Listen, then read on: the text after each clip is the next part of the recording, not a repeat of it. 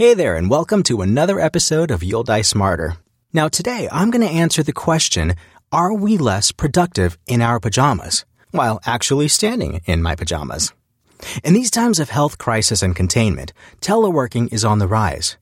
At home, some people tend to neglect their dress code. So the question is, does working in pajamas have consequences on the quality of our work? For many people, working at home does not imply the same dress codes. Many of us feel there is no need to be dressed up to sit at the computer, especially if there are no video conferences involved. So why not just stay in pajamas? But often, neglecting dress code, even within the comfort of your own home, is often frowned upon. Some feel the sloppiness of staying in pajamas encourages poor work ethic and even laziness. However, this claim is not what a recent Australian study indicates.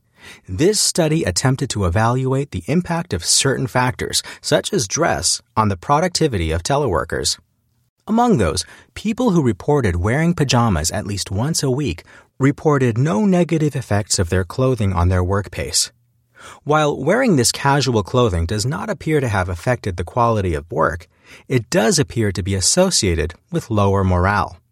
Nearly 60% of those who wore pajamas during telework sessions admitted that their mental health had deteriorated somewhat.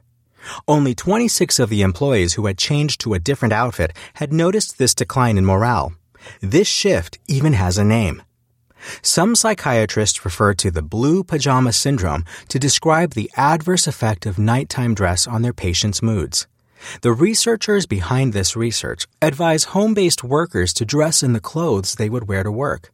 This simple habit may be enough to alleviate depressive symptoms. However, these findings should be put into perspective since it's not known whether a person feels depressed because they wear pajamas or whether they wear pajamas because they feel depressed. Now for me, it's just really close to my bedtime.